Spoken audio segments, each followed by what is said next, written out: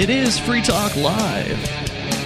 You can join us here. The toll-free number is 855-450-FREE, like freedom. That's 855-450-3733. We have the Discord on-air call-in line rooms over at discord.lrn.fm. Joining you in the studio tonight, it's Ian. Richie Rich. And Mark. All right. So I was up last night doing a little bit of streaming, doing some testing and some tweaking.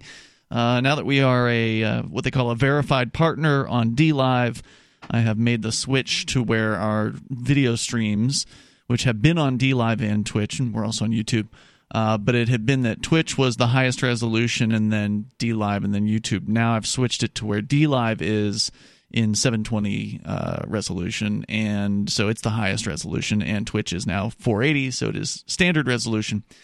Because they gave us a partner status, and, you know, that's pretty cool, I guess. So I was up doing a little bit of game streaming last night, and in the middle of it, my roommate, Matt, comes in, and he says that Trump is on the DMZ, and Kim Jong-un did come to meet him. Last night on this program, we were talking about Trump's invitation, sort of this seemingly, or at least so he claimed, spur of the moment invite where he sent a message. Actually, he tweeted that he would like to meet Kim Jong-un at the DMZ between North and South Korea, and that he would like to shake his hand. And that's all. Just, you know, that was what the invitation was. Just come on out, shake my hand. The handshake heard round the world. I think it's great. I mean, I like it. And it happened.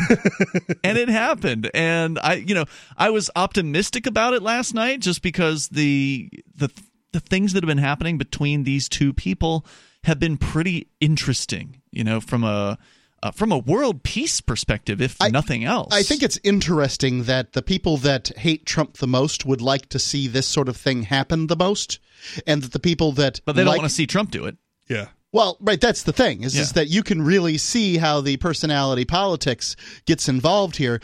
If you would like to have seen Barack Obama shake Kim Jong-un's hand at the DMZ, but you're mad at Trump and you're like, oh, poo-shaw that he got this done, you're a partisan a-hole. Right. This is the definition of what a partisan a-hole would do. For sure. Trump has a hidden agenda, that's why, right? What do you think that is? Oh, obviously the photo op, right? It's all he wanted was a picture, right? That's all he asked for. He asked for a photo op to shake his hand. He didn't say we're going to negotiate. We're going to discuss policy. They didn't have time for that, really. No, they did. They sat down for an hour. Okay, great. But that's not the lead, right? That's the lead is I've invited him to shake my hand in the DMZ. Well, yeah, that's what it had. That's what it took. Okay, right? Like, I think it's interesting because you've got this guy, Kim Jong-un, who, you know, he's the supreme leader or whatever it is they call him over there. He's the dictator, basically, of North Korea. This person is not doing nice things generally. They're running prison camps. In fact, I've got an article about their prison camps as well, because it's important to remind ourselves we are talking about two men who are running criminal, violent organizations known as governments. So I think it's important to keep our libertarian perspectives on this, but at the same time, acknowledge that what Donald Trump has accomplished here by simply being friendly, by you know, treating Kim Jong-un not as a monster but as another human being, that he's made progress that no one else has made when it comes to this sort of hermit kingdom of North Korea that has been cut off from basically interaction with most of the world. There's sanctions on their country. Even if there weren't sanctions, they'd still be desperately poor. They begged for food from other nations for, you know, decades. They went through starvation. I mean, this has been amazing to actually watch this happen. And I got to say, I felt somewhat emotional last night watching this video. And it's also somewhat conflicted. I made this comment on the live stream because we were watching it on our Twitch and DLive live stream. So if you go back and you look at the archives, you can watch us kind of react to it as it was happening at like 3 a.m. Eastern time. So it was like in the afternoon over there. And just, you know, feeling like conflicted, because as a liberty-minded person, I don't like any presidents, right? Like right. I don't want to have a state. I don't want to have a coercive government in my life or in anybody else's life. But I hope I judge everybody's action individually. Yeah. And so, like, what do I think about Trump's life? I'm not Jesus. I don't have to judge him. Mm-hmm. But when when he does something good, I want to say he does something good. And I want to make sure that I say he does something good because, we spend a lot of time here tearing politicians, specifically presidents, apart. Sure. Okay, so from a liberty-minded perspective then, how did this handshake give us more freedom? It doesn't give you more freedom. Okay. It doesn't give you more freedom, but the fact that you're not being that you or your child isn't going to be drafted into some military campaign that is yet another pointless waste of American lives. That's a positive, right? Okay. I don't look at it. I mean, you're not wrong about that, but I just kind of look at it from a global peace perspective of if this can actually help mend whatever wounds there are between North and South Korea, if they can actually end the Korean War, which is still technically going on. Well, that's why there's a demilitarized zone right down the middle. And that last year when the talks started between Trump and the South Korean president and Kim Jong-un, they sort of came to an agreement to end the Korean War. Now, it's not something that they're going to end overnight. It's been more than a year since their initial talks had happened, so we don't know how long this whole process is going to take. But some symbolic steps have been taken, and it's hard for me to look at that and not completely acknowledge that yes, this is a symbolic meeting. It's a symbolic gesture, but one that seems to have some weight to it and one that seems to matter. And further, as a person who advocates for sort of a porous borders for countries, I want people from North Korea to be able to travel to South Korea and vice versa to live better lives or whatever. And outside of Korea, because I'm sure not being trapped there is a bonus as well. Yeah, I mean, it'd be nice if they could travel to China, too. One of the biggest problems with China, of course, is, beyond the fact that they're communists and terrible for a lot of reasons, is that they will return a North Korean escapee to North Korea. They are not helping people get out of that hellhole. No. They are actually damning them to prison camp labor, impossible death, and the deaths of their families and or prison camp labor for their families. Because if you escape from North Korea, they will punish your family members. Yeah. They'll go and, kidnap your aunt and throw, somebody who probably had nothing to do with anything. Yeah. But that's how they keep people afraid. That's how they keep people in place. They know they could probably get out if they put the effort into it. But if they do get out and they don't get out with their whole family intact, then their family may end up going to, some sort of death camp. And so there's more about, we can talk about the Korean prison camps and all that, because, again, it is important to keep perspective on all of this. However, kudos to Donald Trump for extending this invitation. And, it's a big risk. No, what was the risk? That Kim Jong-un wouldn't show up? Right, and it would if Kim just Jong-un look doesn't show up, then the international press is just stamping their feet back and forth like a little kid who has to use the bathroom, like just waiting for the opportunity to go,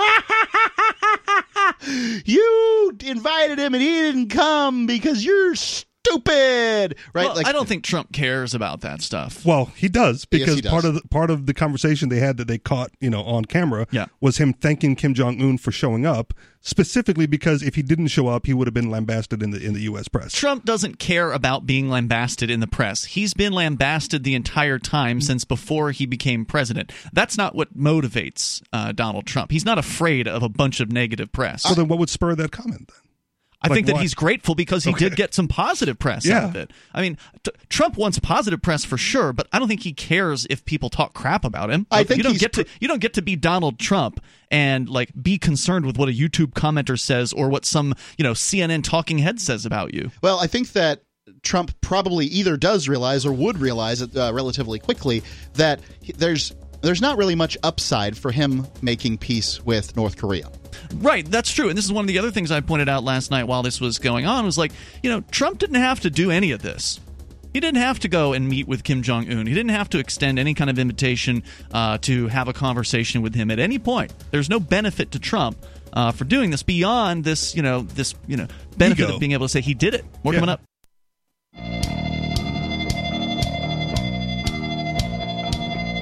This is Free Talk Live. You can bring up anything that you want. Our toll-free number is 855-450-FREE. That's 855-450-3733. We have the Discord on-air call-in line rooms over at discord.lrn.fm. Hop into one of those. You'll sound almost like you're sitting here in the studio with us. It's Ian, Richie Rich, and Mark. And for a long time, libertarians and liberty-minded folks have really wanted a great business directory, and they finally have it in the form of liberty.menu. You can go, if you are an individual who rejects the initiation of force and agrees to abide by the ethics of the non-aggression principle, so therefore Donald Trump and Kim Jong-un do not count. They are not allowed to use liberty.menu. But if you do adhere to the non-aggression principle as much as possible, then you should be over at liberty.menu. List your business, list your events that you're involved in, maybe digital content that you are the creator of. You can do all of those things, and there's a bit of a social networking aspect that allows you to connect and share with others on the site. And of course, you can rate and review the entries that are there over at liberty.menu. It's free to use this site, so there's no, if you want to pay, you can. There's upgrades available for your listings, but just to get listings on the site, totally free. Liberty.menu, use code FTL. You'll get a Free Talk Live listener badge. It wasn't even yesterday. It was actually 14 hours ago, in the middle of the night Eastern time, in the afternoon, in North and South Korea. Donald Trump showed up for a meeting that may never have occurred, but it actually did occur, and I think it shows that there's progress being made between Kim Jong-un and Donald Trump, despite the stalled process that happened in February of this year. As you may recall, there was a meeting that happened in Vietnam between these two. It was their second meeting. Didn't he summit. Un execute somebody over that? That was the claim, but then that person showed up alive, or at least one of those people that was claimed to be executed showed up alive. It's executed in a figurative sense. It wasn't clear. Maybe some people did get executed. Maybe something was misreported, or who knows? Fake news. There does seem to be a bit of a discrepancy between the way the North Korean Central News Agency has been reporting on Trump and Kim's meetings, and Kim's sort of demeanor and his relatively jovial sort of atmosphere that has. I mean, he when he walked up to Donald Trump. Trump got to the border at the DMZ. It was what we were watching it on video last night. Trump arrived at the actual line first, and Kim sort of like almost rushed with a big smile on his face to, rush up and meet and shake Donald Trump's hand. To hang out with his powerful American friend? Yeah, well, they... Dennis Rodman didn't show up. No, Dennis wasn't there, but you've got to give Dennis Rodman some credit, I think. I do. I think he laid some important groundwork that Trump took advantage of. The most notorious diplomat of our times. So can't say anything else to that. Yeah, it was amazing and weird all at the same time. Yeah, it's when weird. it's like Dennis Rodman is going to North Korea. Right. Well, again, the North Koreans like basketball. Sure. And there are better basketball representatives than Dennis Rodman. Well, yeah, but he is pretty cool, right? Like, absolutely. Dennis Rodman. And so, well, Dennis Rodman did something similar to what Trump did. Is he treated Kim Jong-un like a human being, right? Instead of some sort of crazed monster. And I don't know, maybe Kim Jong-un is pretty monstrous, or maybe he's just doing what he's been told he has to do, following in the footsteps of his father and his grandfather. Maybe that's what the U.S. presidents have been doing up to this point, too. Doing what they were told. Right. They're just, it's unlikely that they thought that North Korea is really very important. So they're just like, whatever, we'll just handle it. Well, they were important as the axis of evil. Remember, George Bush labeled them as the axis of evil along with Iran. I really honestly believe that George was told that... somebody said he was told that, not, that he is. The deep state. Somebody wrote that speech, right? And it probably wasn't George Bush. So Trump, according to, this is the BBC, and the North Korean leader, Kim Jong-un, posed for handshakes before talking for nearly an hour. In the heavily fortified demilitarized zone, both countries agreed to set up teams to resume stalled nuclear talks. Their last summit broke down in February with no progress on denuclearization for North Korea. Critics have dismissed the occasion, the two leaders' third face-to-face encounter in just over a year, as a political theater, and say North Korea still needs to show that it's serious in getting rid of its nuclear weapons. I'd like to see the critics go to the demilitarized zone. I mean, Trump could have been shot and killed. He could have been, yeah. He crossed into North Korea like 30-something feet, as I understand it, and did not have anyone from the United States on his side. Now, clearly, he's got his agents on the other side, and I'm sure there's probably a sniper somewhere or whatever, but that doesn't mean they couldn't have sniped Trump. Right. These North Koreans don't care they wouldn't care enough about their lives. They'd be happy to do the sniping in many cases. These soldiers are very much... Right. This has to be the least... gung-ho. Sure. Now, this has to be, and I think it's an important point here, Mark, is this location had to be the least controlled of all of the mutual locations, because again, they've had two meetings prior to this. I think one was Singapore, the other Vietnam. Yep. And obviously, in those places, Secret Service goes in well in advance. Yep. They set up a perimeter. They set up their guys, their snipers, their black cars, whatever barriers they need. They get assistance from local police. They've got it locked down. They don't have anything locked down on the other side of the North Korean demilitarized zone. They don't. Yeah, same thing with Kim Jong-un. He could have been sniped, That's too. True. And so, I mean, he's brave. These critics, you know what? They're patent leather shoe licking sycophants. They're like, hey, Barack Obama and stuff. Well, Barack Obama didn't have the guts to do this, or at least not the foresight to do it. Yeah. Maybe he would have had the guts. I don't know, but he didn't.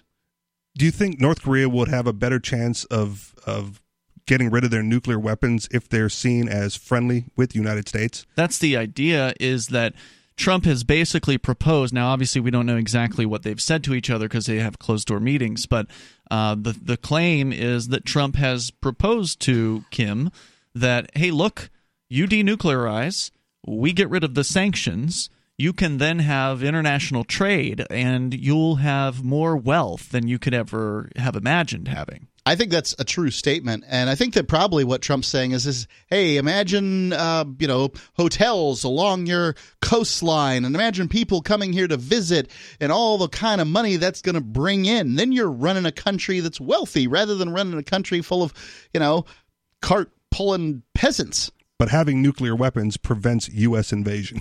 That's the claim. That is a baseline, but it also prevents U.S. money from coming in many cases, too. Okay. But again, like Mark just pointed out, if Kim Jong-un was worried about being eradicated, then he shouldn't have gone to meet Trump at the border. It's true. Right? And he did. So let me get a little bit more here. Critics, according to the story here, in a meeting apparently arranged after Trump invited Kim on Twitter on Saturday. So short notice. I mean, we're talking about 24 hours, maybe? Yeah. Notice here? I mean, there people put this together pretty quick. Right. Kim got on a train, or however it was he got, because I've heard he's got an armored train car that he rides around in. Sounds awesome. Kim got this notice. Put tractor tires on it and just take it anywhere. Trump was already kind of in town. He was in Japan at the time, so he was nearby. He was going to be in Seoul. And so he was like, yeah, come on down, meet me, let's have a handshake. If you got time, we can do more. And they did a little bit more. Turns out they sat down for an hour and talked and agreed to resume the denuclearization discussions. So, I mean, 850, there's plenty of things you can criticize Donald Trump on. This isn't one of them. I mean, he's done amazing historic work here. I'd like to hear otherwise. No other American president has done, period, with the North Korean dictators. More coming up. It's free. Bitcoin.com has launched a trading platform at local.bitcoin.com, allowing you to buy or sell Bitcoin Cash via dozens of payment methods like PayPal, Venmo, bank deposit, remittances, or meeting in person with cash. There are no ID requirements to sign up for and use the site, and all communications between buyers and sellers are encrypted. Finally, a global trading platform that respects your privacy. Visit local.bitcoin.com to get started trading Bitcoin Cash. Local.bitcoin.com.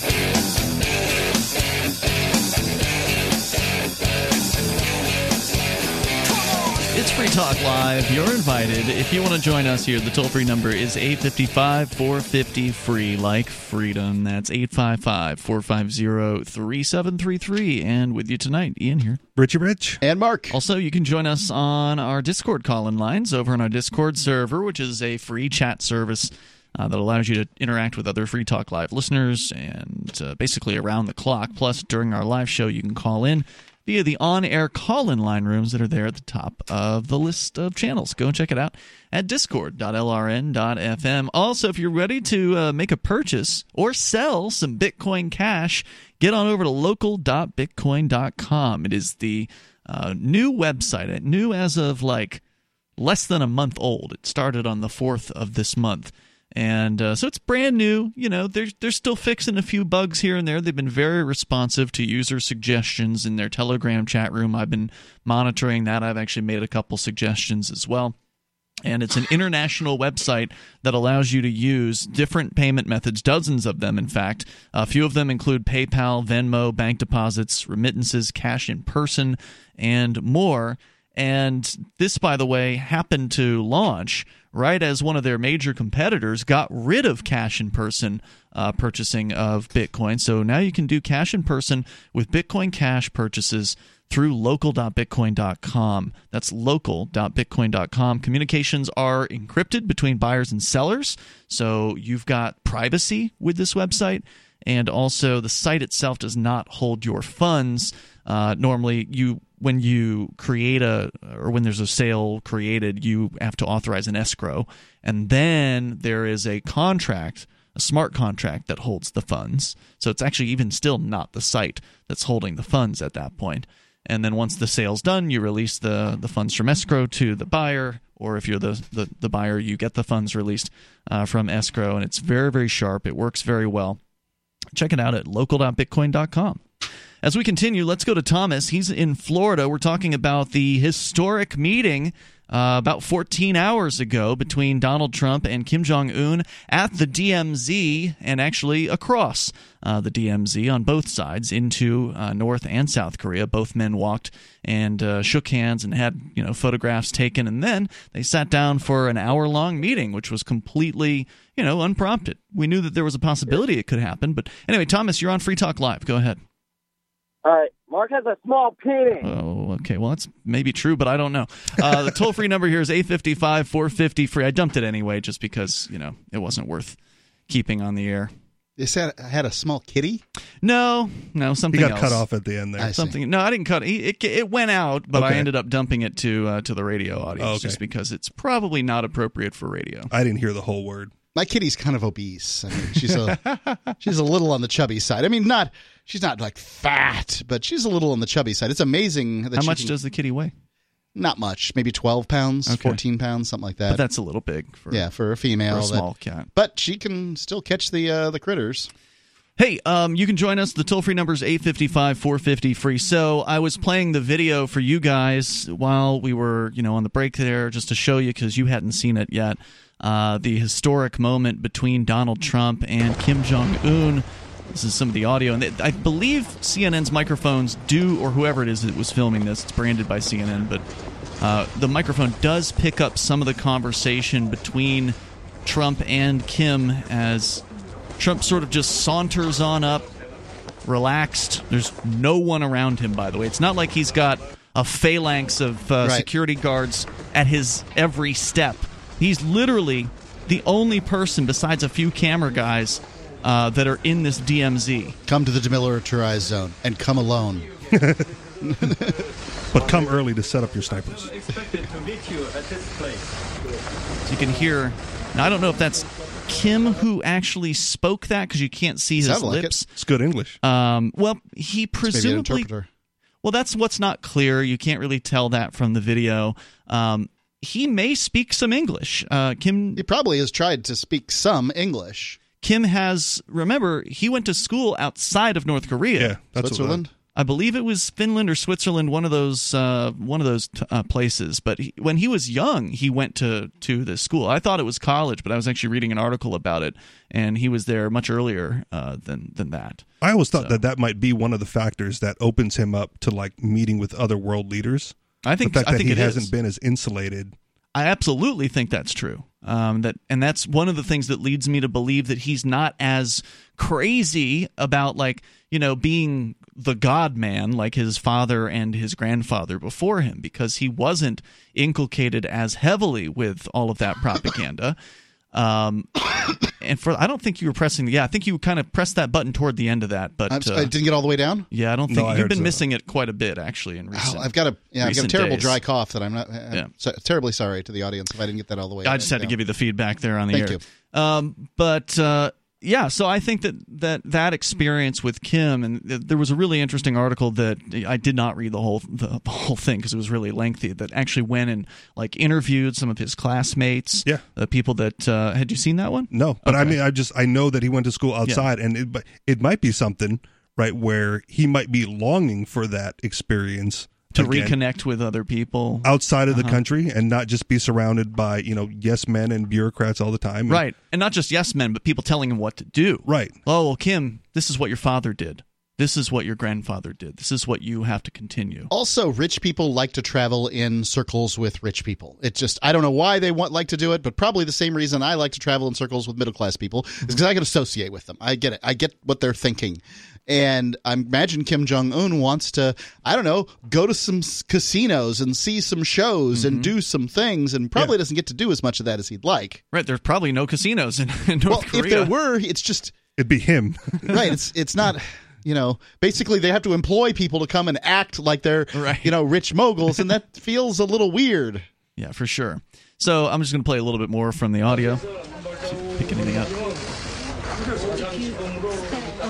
Yeah, so he's talking in... If Excellency take a step forward, you will be the first U.S. president to cross the border. U.S. president to cross the border. That's it. And Trump then walks Trump into... loves that, Anything to one-up Obama. Well, and it's interesting because there's actually a series of photographs that was published. I don't know if it was the BBC. Yeah, BBC has an article with some of the pictures with Trump and Kim, and then they actually show, to contrast, Obama.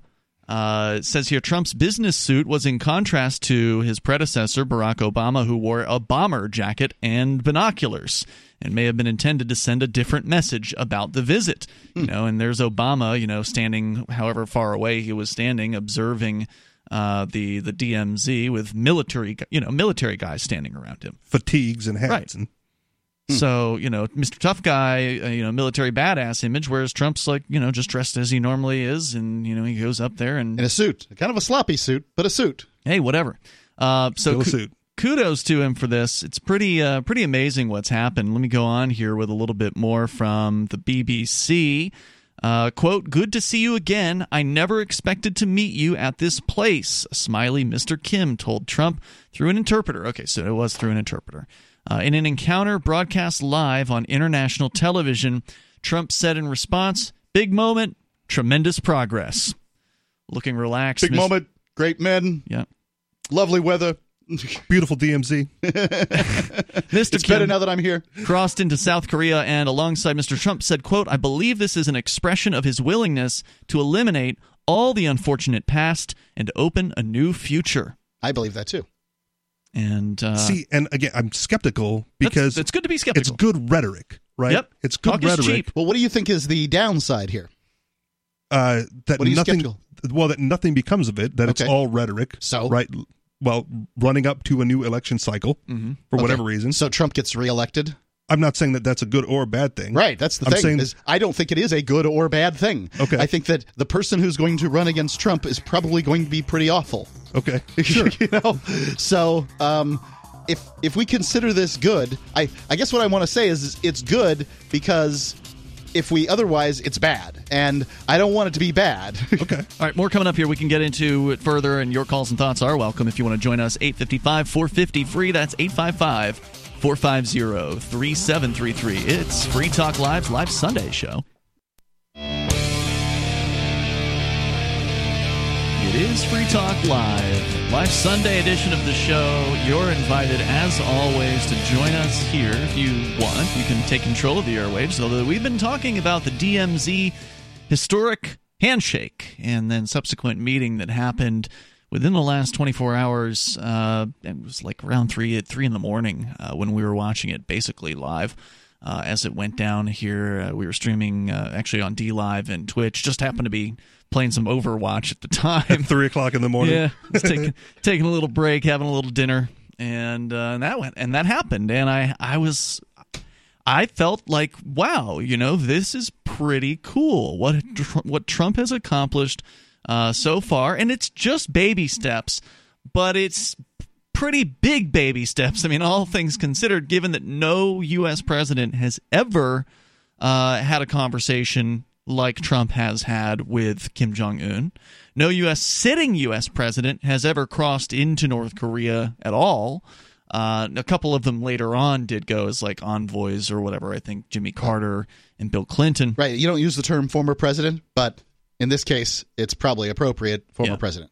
Right. So what happened? Well, Trump actually met Kim Jong-un at the DMZ, historically a very tense place, right, where there's always, I don't know if you've read or seen, read any stories or seen any reports on this DMZ. There's like, basically the North and the South were sort of known for posting a guard on each side, and they just basically stood and stare at each other the entire shift. Like, that's all that they do, just stand there with a weapon and just literally lock eyes in a 8-hour-long or 10-hour-long staring contest. What a miserable job. Probably more so for the North Korean, because I don't know how much they're getting paid versus the South Korean, but it's probably not a lot. Well, as a relative sense, it's probably pretty similar. Yeah. Okay. Well, of course, South Korea has conscription, so that person probably didn't want to be there in the first place to begin with. Well, I don't know. I mean, would you take a conscribed soldier and put him there on that line? I'd want one of my jingoists there. You'd want a volunteer. I want a chauvinist. The one who would there. win the staring contest. I think there's a lot of, from what, again, I don't live there, but from what I understand of the culture, the conscription is looked upon fairly favorably by the populace there. This is the thing you have to do in order to become a man. You go into the military and you're our hero and you're defending us against the evil North. Basically. Well, there's some Americans who would have that same rhetoric toward their kids. They sure going would. Into the military, conscription or not. So, Trump saunters on up to the DMZ, to the demarcation line, and Kim kind of hurries to come up and meet him. Trump had kind of beaten him to it. And Kim walks quickly up, puts a big smile on his face, shakes his hand, says, "Good to see you again. I never expected to meet you at this place." Said Kim. Through an interpreter, Trump said, "Big moment, tremendous progress." Kim then crossed, or they skipped something here. Trump then crosses into North Korea several feet. I've heard it was 30 feet, because he kind of like, there's like a clear like demarcation of the zone where like it's in the middle of the two countries, and then there's like the street on the other side. He crossed into that street on the other side. Took some pictures and walked back. Several North Korean photographers from the North Korean Central News Agency, obviously, because there's no other news agency in North Korea. They were there taking photos all over the place. Trump's completely alone. There's nobody he didn't have some burly Secret Service agent step across with him. He was completely They could have carted alone. him off and used him as ransom. They could have. Well, I mean, if they tried that, there would have been, I'm sure, a shooting war that broke out right there. And Trump would have been shot. And he would have been dead. And Kim probably would have ended up dead as well in that circumstance. Mutually assured destruction on a smaller scale. So the symbolism was a big deal. And then afterwards, after shaking hands and taking photos on the North Korean side, Kim then crossed into South Korea and alongside Trump said, quote, "I believe this is an expression of his willingness to eliminate all the unfortunate past and open a new future." And for anybody to say something like that says that they understand that every day you have a new opportunity, right? That you can create your life and your experience anew. Basically, you can come at things from a new perspective. You can change how you look at life.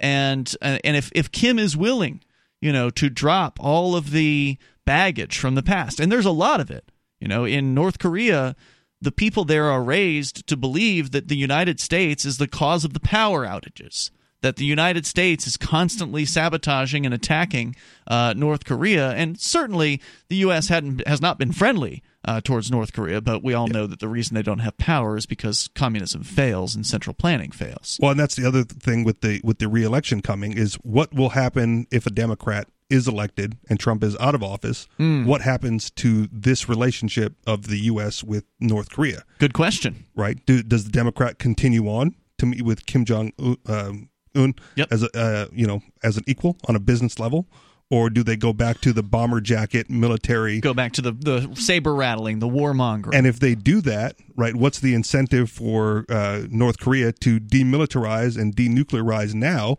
knowing that within a couple of years they could be adversarial with the United States yet again? Let's go to the phones here. Your calls and thoughts. Welcome. Toll-free number 855-450. Free. Kelly is in Springfield listening to KWTO in Missouri. Hello, Kelly.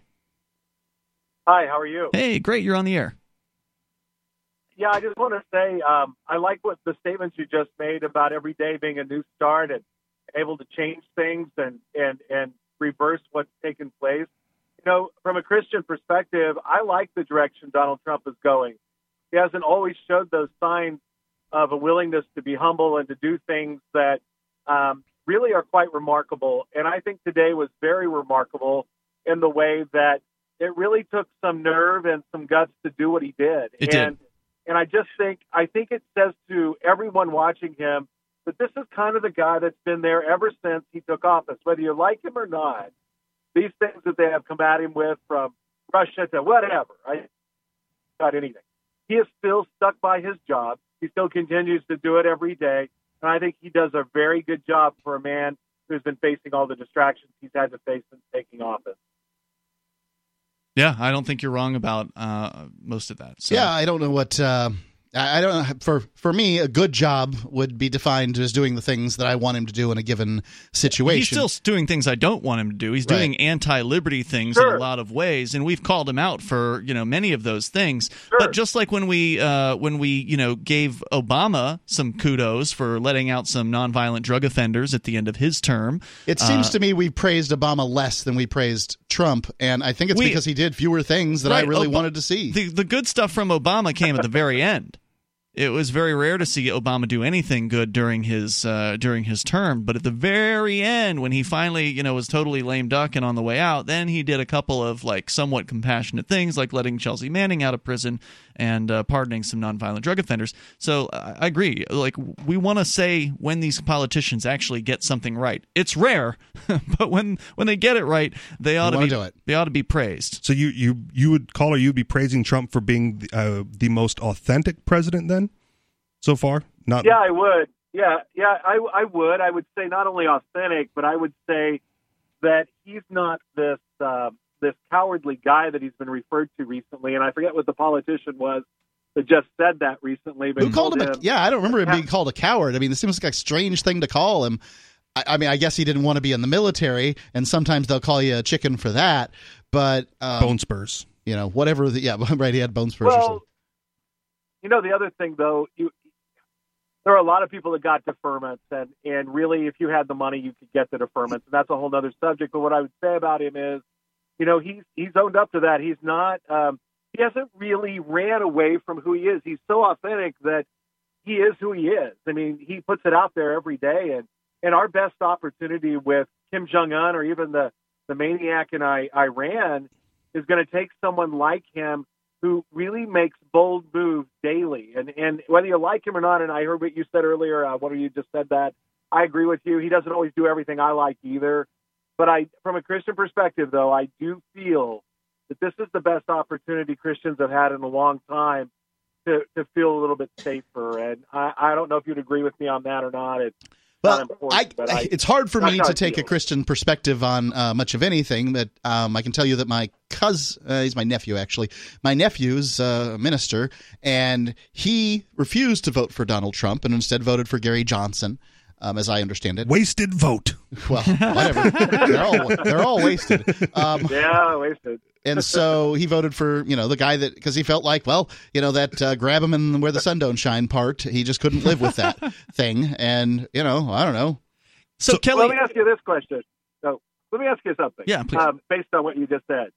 I would say this, that Christians have this kind of understanding that we're all inferior. We all have these spots. We're not 100% pure and right about everything we do. We're not perfect. We're not Jesus Christ. So knowing that, I say let God deal with him on his bad parts. And as a Christian, let's hang on to the good stuff, the stuff that really makes the United States stronger, safer, and really gives us an opportunity instead of firing weapons. Now, Kelly, at hang on if you everybody. want, because you had said something about feeling safer as a Christian under Trump, and I want to know a little bit more about, are you in danger? It's Free Talk Live. I'm a little obsessed with My Magic Mud. Several years ago, I met Jessica Armand, the founder and CEO of My Magic Mud, and I didn't even know my teeth were coffee stained. A week's worth of use convinced me, and now I use it every 3 or 4 days. It's clinically proven to whiten teeth, and I think it cleans better, too. My Magic Mud's available at most local health food stores, Sprouts, Natural Grocers, CVS, Walmart's Natural Beauty Aisle, but I can get it for you for 20% off with coupon code FTL20 at mymagicmud.com. FTL20, mymagicmud.com.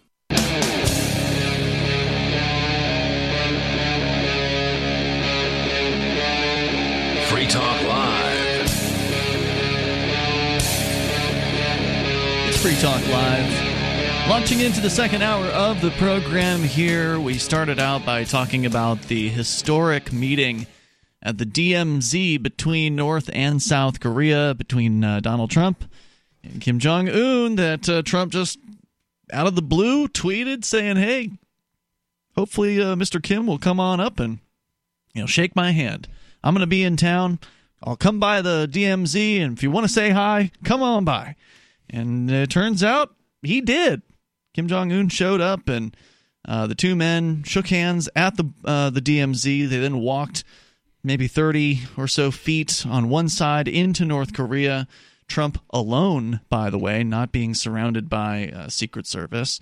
And Kim also walking in basically alone to South Korea with Trump after walking to the North Korean side. Lots of people with guns standing around, and I'd say both of these men, that was a brave act. And politicians aren't the most noteworthy for being brave in any sense of the form. Well, they're also they have people that are paid to be paranoid who stand around them and whisper in their ear, "Oh, you can't go there, you can't do that." Right, and one of the things that was pointed out about Trump's invitation was he didn't run it by anybody. Like, he didn't talk to his advisors first. Well, should we meet with Kim? Is it going to be safe? No, he's just like, come on out. I'll be in town. He was calling up a friend to come out for a beer as he was passing through town. On Twitter. I think it's ridiculous what he did, honestly. But it worked. But it worked. It worked, and it sort of restarted some of the talks. And I believe in success as a system. Let's go back to Kelly. Kelly called in from Springfield, Missouri, listening to KWTO tonight and commenting as a Christian. You made a statement, Kelly, that you feel as though Trump is making it, and I don't want to put words in your mouth, so please correct me here, but Trump is making it so that you feel more safe as a Christian? Yeah, I really do. I mean, there's some things that he did initially when he was running. He picked Vice President Pence, and I feel very good about that. The man is very open about his faith, and I like what he says. And, as a Christian, it's by faith we are saved. It's not by works. So, I believe the faith in a man who will talk about Jesus, have people come and pray for him in the White House, that image is irreplaceable. And I didn't see that under Obama. There's not a time that I really can relate to remembering that. I'm not saying he never did, but I cannot remember one. And then if you look at some other things that I really like about him, before you go on about that, I mean, you said you feel more safe. Are you feeling unsafe generally as a Christian? And what did is you feel persecuted? What is it? I don't know. You didn't use that word. Yeah, I was. Okay. Well, no, I wouldn't use the word persecuted. I just felt like that Christians' ability to speak out was getting limited. One example of that. Yeah, give me an example. Okay, I'll give you an example of that. One example of that is one of the things that he allowed, which was signing the Protect Religious Liberty Order, which basically gave churches more opportunity to be protected and to speak out in faith and to speak out about things that were politically out in the mainstream, like abortion and other things, and not have, whether you agree with it or not, but not be affected by the tax breaks they get and all the other things, including allowing federal government money to be spent on churches to rebuild after storms or something that happened, that earthquakes, tornadoes, whatever. Now, how is it that the church is restricted from speaking on things? Are you talking about 501c3 status? They can't advocate for a candidate. Yeah, it was a part of that. It was a lot more difficult. There were a lot more restrictions until he signed that bill. What are those restrictions? Yeah, I'm not familiar with any of this. I'm a founder of a church. Now, it's not a Christian church. But it's not exclusive of Christians either. Right. It's an interfaith church. So I don't think that what you're saying is true. Now, what I've heard, maybe it's because you've been given misinformation. There's probably a lot of that out there.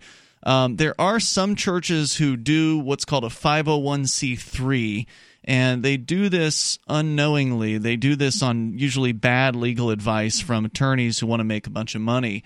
That's to set up the church as a nonprofit.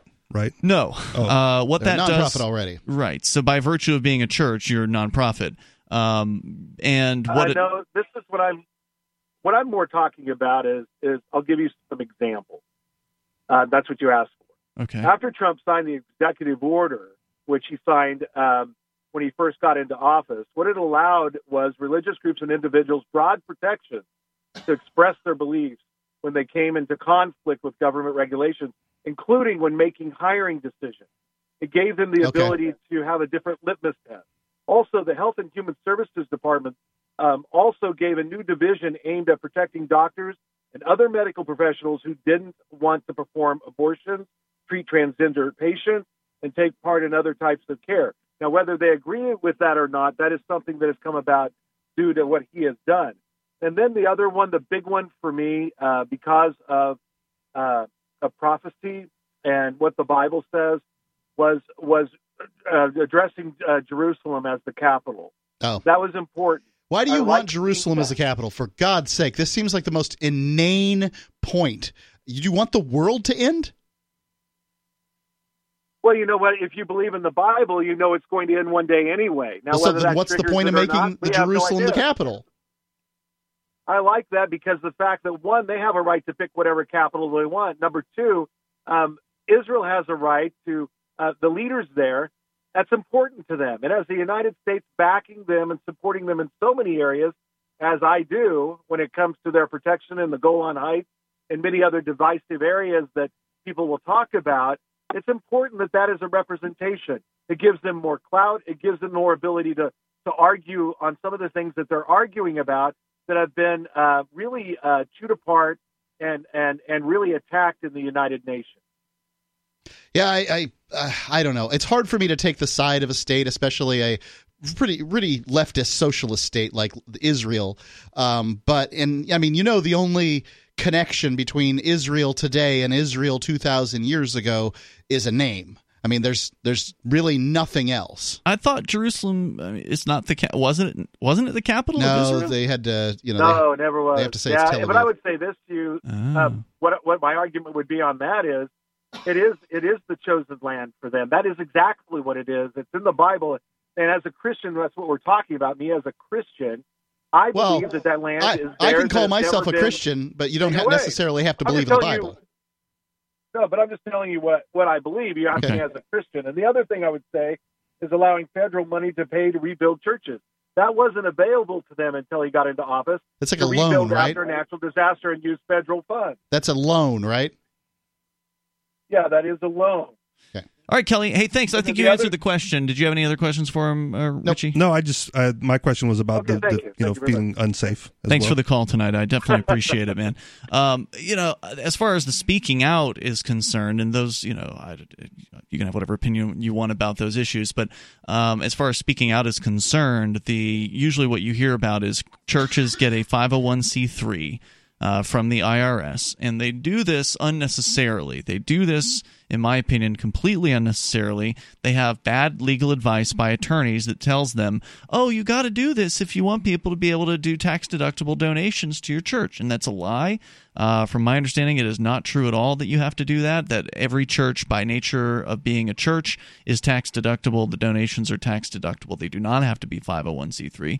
But what ends up happening is when you get this 501c3 status, you're asking permission. You're begging the government to grant you this special status, and that means you've got to submit yourself to them. That means that you're then putting your church underneath the jurisdiction of the government, rather than just having a church and using your free speech. Churches came first, the government came second, and I agree with you on that. I just want to point out that there was a vote, and I think I saw this in 2012, like when they screwed Ron Paul in the Republican convention. The Democrats did this in their convention, and there was a voice vote on whether or not they should recognize Jerusalem as the capital of Israel, and it was pretty clear that the yays were in favor on that, and the nays weren't. But they weren't winning. And the party leadership just shot it down right there. Said, nope. Wow.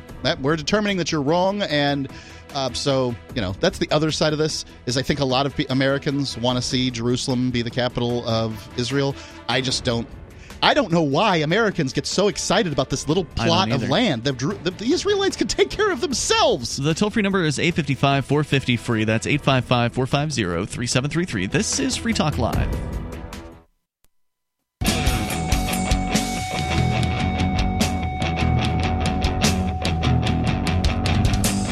It's Free Talk Live, and you can bring up whatever you want here. The toll-free number is 855-450-FREE. That's 855-450-3733. We've got the Discord on-air call-in line rooms. You can join us there at discord.lrn.fm. And in the studio tonight, it's Ian, Richie Rich, and Mark. Mark, tell me about getting a mortgage from somebody who's not making a commission. Is this possible? Oh, it's possible, and I think it's preferable. Do you want to get a commission from somebody who's incentivized to offer certain do you want to get a mortgage from somebody who's incentivized through commission to offer you certain loans? I mean, maybe they'll do a bang-up job, but it's humans tend to be motivated by their incentives, and mortgage brokers are definitely incentivized by their commissions, whereas the salary-based mortgage consultants for American Financing, not so much. It's a family-owned mortgage company. Then they've got an A+ rating by the Better Business Bureau and 3,200 Google reviews. They've never charged upfront fees, even though some do. And they've got every kind of loan that's available to you. You can apply right now through the telephone. You can go online through their digital mortgage, whatever you want to do, whether it's a refinance or you're looking to buy a new home or you want to take care of some debt that you've got, or maybe even, some retirement issues. Whatever it might be, American Financing can help you. You can go to AmericanFinancing.net. That's their website, and that .net is pretty important. So AmericanFinancing.net, and you can start that digital process right now. If you prefer, like I probably would, to go through the old-fashioned way and give them a ring, should be right there ready for you right now. And if not, they will give you a ring back. 888-808-0303. 888-804-0303. And give them a call right now. Find out if you're buying a house at this moment and you're looking and you've got a mortgage set up, don't you want to run that by somebody else and see what they can do? 888-804-0303, AmericanFinancing.net. What about the NMLS number? Oh, yeah. Thank you for that. It's 182334, and it's NMLSConsumerAccess.org. All right. So we continue here, and we will take your calls and thoughts. I believe Bad Slave is on the line with us here. I don't know if he's going to... Yes. Is he there? He is there. Okay, go ahead. Well, thank you for taking my call. Sure. And Mark and Rich, it's good to speak with all of you. I wanted just to say one thing. We brought up Trump and Un. And Kim Jong-un. Yeah, I agree with you guys, and I'm really happy to hear, the bunch of you agreeing that this is bold and, positive. I don't know if Richie has said that, but I think Mark and I have said that. Yeah, I'll grant bold. I don't know about positive. Are you with us on that, Rich? I will grant bold. I'm still skeptical because I still believe that there's probably some unspoken reason for doing this beyond world peace and peace between the Koreans. You know what? I don't actually care at this point because I think that these two gentlemen have the possibility of forwarding a safer world. And I think that's true. If they're going to get together and do that, I'm going to have to say it's positive. Even if all of Trump's motivation is that you can have your reservations. Sure. Well, look, even if Trump's motivations here is that he just wants to be remembered for something, okay, that's fine.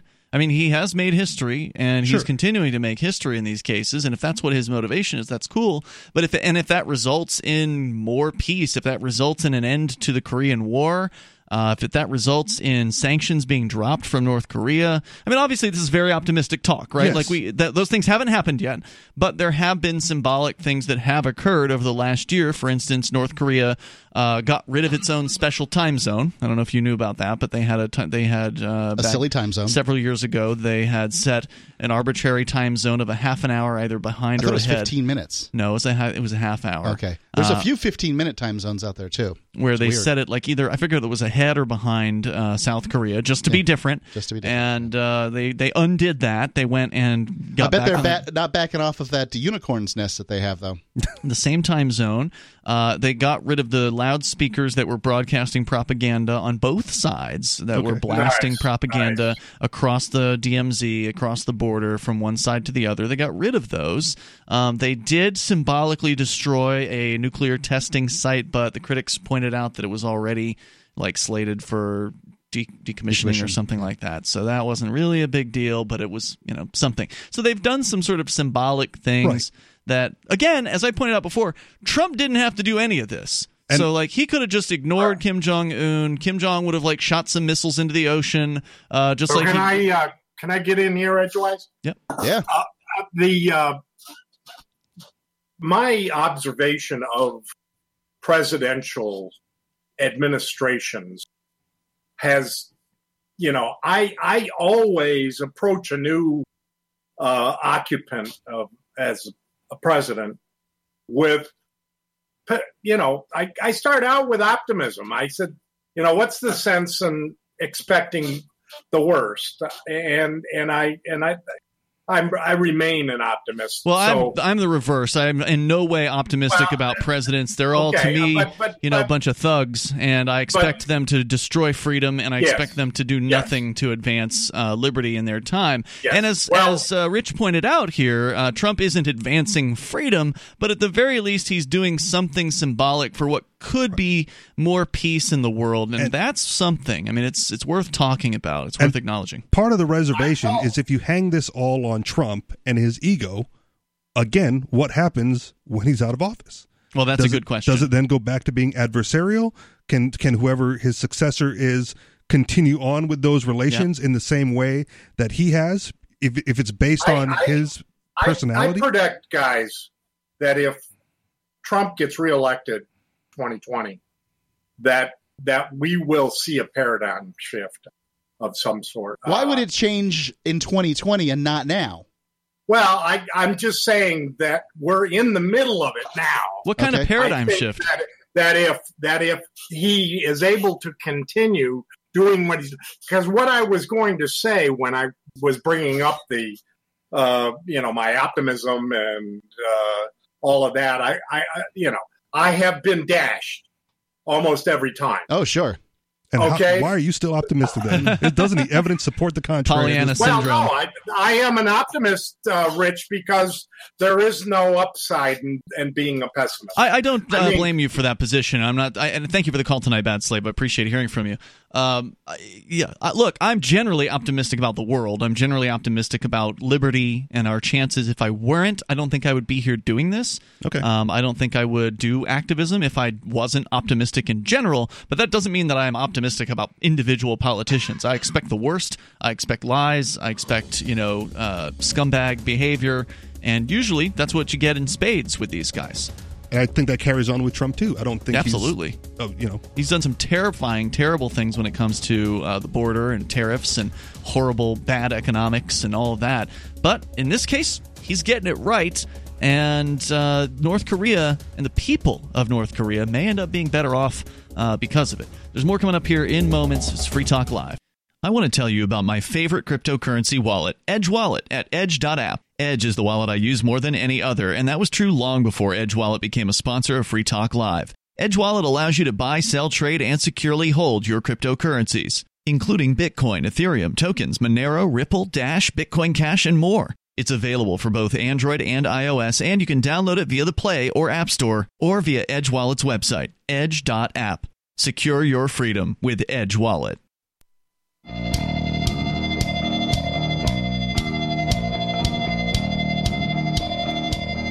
It's Free Talk Live. You may dial toll-free. Take control of the airwaves here. Bring up whatever you want. Our number is 855-450-FREE, like freedom. That's 855-450-3733. Coming up, we are going to Las Vegas for Freedom Fest 2019. Yeah, it's going to be a lot of fun. I'm excited to see everybody who's there. This year's theme, by the way, is the Wild West. A time of opportunity and liberty, or lawlessness and violence. Well, we'll see. Penn Jillette is going to be keynoting, and there's a whole list of folks. John Stossel, Justin Amash, Glenn Beck, Herman Cain, Senator Mike Lee, Kevin Sorbo, who I was supposed to interview like 2 days ago, and I got to talk to him on Skype, but it didn't work out. Anyway, Thomas Massey, and... Can you pronounce this name for me, Ian? Veronique, the rugby? Where is it? Down here at the bottom. Oh, at the bottom? I've never seen it before. Veronica. Is it Veronique or Veronica? Veronique. I don't know. Veroni. It must be Veronique de Rugy. Something. I recognize the spelling. Somebody out there's like, I know who that is. Oh, I'm sure. I got the impression that, it's kind of a famous person. I mean, they're not speaking for nothing, right? freedomfest.com/FTL. From the Mercatus Center. Oh, that's right. That's why I put him in, because, it was it's her, a right? she. Right. That's why I put her in. freedomfest.com/FTL to get your tickets. It's July the 17th through the 20th at the Paris in downtown Las Vegas. Love to see you there. And if you need a little more convincing, go to freedomfest.com/FTL. Watch the 5 best speeches from last year. Judge Napolitano, Alan Dershowitz, Charlie Kirk, Heather McDonald, John Mackey, all for free. freedomfest.com/FTL. Use coupon code FTL50. Save $50 off the ticket price. We'd love to see you there. That's coupon code FTL50 at freedomfest.com/FTL. So, overarching conversation here tonight has been sparked by the historic meeting of Donald Trump and Kim Jong-un. Relatively unpredicted meeting. Trump just, throwing out there an invitation. Hey, I'm going to be in town. I'll come up to the DMZ if you want to come shake my hand. And he did. Do you remember the sort of thing in the 90s when they'd say an historic meeting? Because the H is silent? Well, it's not. As opposed to a historic meeting? Right. They were basically, yes, as opposed to a historic meeting. Mm-hmm. They would say an historic all the time, but they wouldn't say an horse. Right. I think it's is correct, not an, but I could be wrong. I'm not an English major. Well, I've heard an as well, but it usually follows an historic meeting, right, where you don't really pronounce the full in the H. Like it's like skips half the H and goes into the I. So let's remember that grammar is not right or wrong. Grammar is a stylistic. Mm-hmm. So I think that it was a stylistic thing, but why would they do it on just one thing? But the TV commentators were doing it all the time. As opposed to an car accident? Right. Well, it would be it wouldn't. There was an baseball game, right? You don't say an hillbilly. I'm saying it would only be used for the letter H. You do say, and not all H's. An animal. You do say an egret. You do say an igloo, an ocelot, and ukulele. Because "an" precedes a vowel. A ukulele. You'd say a ukulele. Depends. So it's not the sound. People say an ukulele. I don't know, but it's a U. Yeah, it's a U. So grammatically, it would be "n." Weird. Yeah, English language. Sorry about it, folks. But the pronunciation is a Y, right? Yeah, that's the reason. It is phonically based. Right. So that's what I'm saying with historic. They don't always pronounce the full H. So weird. And historic, it flows right into the I sound. Yeah. I don't understand. You'd that. hand somebody a utensil, not an utensil. So I think maybe it was when the U is as opposed to y. An umbrella. Right. And an umbrella. Yep. Thank you very much. All right. You saved me. So back a little bit more on the meeting, this historic encounter at the border at the DMZ between North and South Korea, where both men, Trump and Kim Jong-un, went and crossed together first into the north side. Trump all by himself, basically, and then they came back and crossed into the south side, posing for photos and handshaking. And for a brief, then they actually got together in a building at the site known as the Freedom House on the South Korean side, where the two men talked for almost an hour, which was initially just billed as a short greeting, but they ended up spending much more time together. So Kim Jong-un stayed on the south side longer than Trump stayed on the north side? That's correct, yeah. I'd say that's the more brave thing to do. Kim Jong-un really could have been spirited away, and that would have been a very bad thing for his... Well, it would have been a stupid thing for anybody to spirit him away, because then, the conflict would rise up and would be What do they even care worse. about conflict? Who care? Well, what does... Okay, so the party that would spirit him away is then on the defensive and fighting on their own turf. Mm-hmm. They're ready for that. Right, but if people actually want to end this conflict, that would be the last thing that they would want to do. I'm just proving that people do want to end this conflict. Right, that's what I'm saying. Wouldn't that be cutting off the head of the North Korean snake, though? No. Like, who would He's rise just to the power? Head. There would be somebody else. Okay, but they wouldn't have the same lineage. It could be a general. Okay. It wouldn't be a good thing necessarily for the North Korean people. If indeed this DMZ is going to come down, or be just turned into a museum or something like that, if indeed the Korean War is going to end and North and South Koreans would be allowed to cross in between the two countries for the first time in 60, 70 years or whatever, however long it's been now, that'll be an incredible moment. But these are initial moments that are also very historic. It says here, for a brief moment, Trump and Kim were joined by South Korea's President Moon Jae-in for an unprecedented three-way gathering. That's great. Speaking next to Trump in a rare statement to the press, Kim said the meeting was a symbol of their, quote, excellent relationship, calling their friendship, quote, particularly great. Mr. Trump, who once referred to Kim as Little Rocket Man, said it was a great day for the world. He said worse about other people, and that he was, quote, proud to step over the line, unquote, between the Koreas.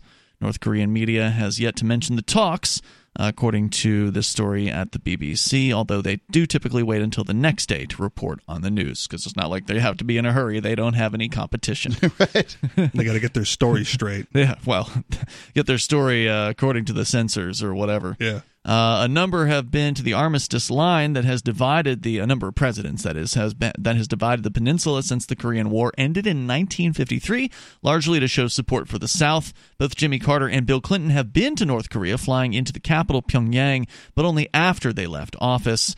And so Trump is the first to actually do what he did with North Korea. So kudos to him for this. According to a different story at the BBC, they do say that Trump has also invited Kim Jong-un to the White House. Trump has confirmed that he has made the invitation, but as of right now, nothing has been formally arranged. So that could be the next step. That could be the next location for the next summit, would be to have Kim Jong-un come to D.C., which would again be something completely unprecedented. So it'll be interesting, to say the least. Yeah, I'm very interested. I mean, I find this to be absolutely fascinating. And I say bring them into the family of nations or whatever.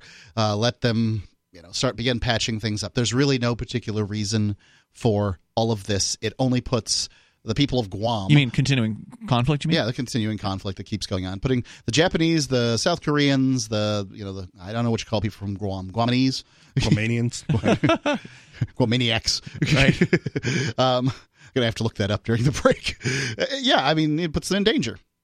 So that's my thoughts. Appreciate you guys. If you want to comment, you're welcome to join us here. The toll-free number is 855-450-FREE. And as this situation continues, hopefully to develop positively, I mean, again, there's a long way to go here, but these are initial steps, and they are worth noting and worth some praise towards Donald Trump in this instance. And I share your concerns, Richie, like, you know, who's next? If it's not Trump, what happens then with this built relationship? Will it all crumble? Will this next person, if it's not Trump, will they just, you know, take a crap on it and kick Kim Jong-un back out to the curb and, you know, continue the old ways with North Korea? That's an important question. Well, and it could be just to spite Trump, right? There's more on the way here. Our number is 855-450-FREE, and you can join us here. Coming up, a digital Declaration of Independence next.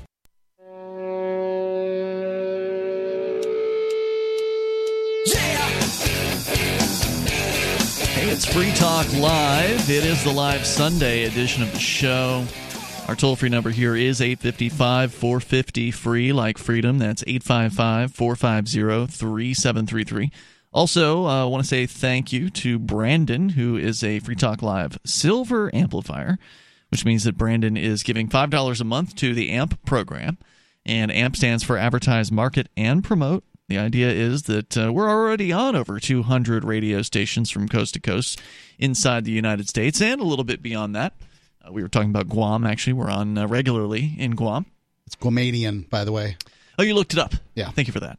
And so, you know, if you want to help support what we do, you want to help us get on to 300 radio stations, then please, you can amp the show at amp.freetalklive.com, just like Brandon, and we certainly appreciate it. You'll get some cool perks as a result of your amp, like access to the AMP-only Facebook group for those of you still hanging out on Facebook. If you're on our Discord server, there's special supporters chat rooms there as well, and some other perks and benefits. Go over to amp.freetalklive.com. You can learn more about the AMP program there and get signed up with credit card or PayPal or Bitcoin BTC. It's ampamp.freetalklive.com. As we continue here, changing gears to digital independence. Richie, you had brought a story in tonight about, I believe it was the Wikipedia founder? Co-founder. Co-founder? Yep. The Declaration of Digital Independence. So it sounds like a nice name. I don't know what it contains. I purposely didn't read it before the show. It sounded like a really interesting discussion. So let's get into it. And I presume he's going to explain why it was created in the first place? Yes. So tell me more. Humanity has been contemptuously used by vast digital empires. He didn't say Google, though. No, of course not. Thus, it is now necessary to replace these empires with decentralized networks of independent individuals. Okay. As in the first decades of the Internet, as our participation has been voluntary, no one doubts our right to take this step. Is this the actual declaration, or is this a preface? There's a prelude, the reason behind it, and then the principles that they want to follow. Is this the prelude part? This is the prelude. Okay, got it. Go ahead. Sorry, I had to get back to my page. Yeah, no problem. But if we are to persuade as many people as possible to join together and make reformed networks possible, we should declare our reasons for wanting to replace the old. We declare that we have unalienable digital rights, rights that define how information that we individually own may or may not be treated by others, and that among these rights are free speech, privacy, and security. Since the proprietary centralized architecture of the Internet at present has induced most of us to abandon these rights, however reluctantly or cynically, we ought to demand a new system that respects them properly. The difficulty and divisiveness of wholesale reform means that this task is not to be undertaken lightly. For years, we have approved and even celebrated enterprise that has profited from our communication and labor without compensation to us. But it has become abundantly clear more recently that a callous, secretive, controlling, and exploitative animus guides the centralized networks of the Internet and the corporations behind them. Well, before you go on, I mean, there's compensation when you use Google. You get a product. You know, you're getting an search. Email. Yeah, or you're the getting email. search, or you're getting these different things. I hate that, people who used to pay for media and understand that you had to pay for media, you're not going to walk into a newsstand and take a newspaper for free. You're not going to grab a Time magazine off the shelf for free. That suddenly they get on the Internet and everything's just supposed to be free.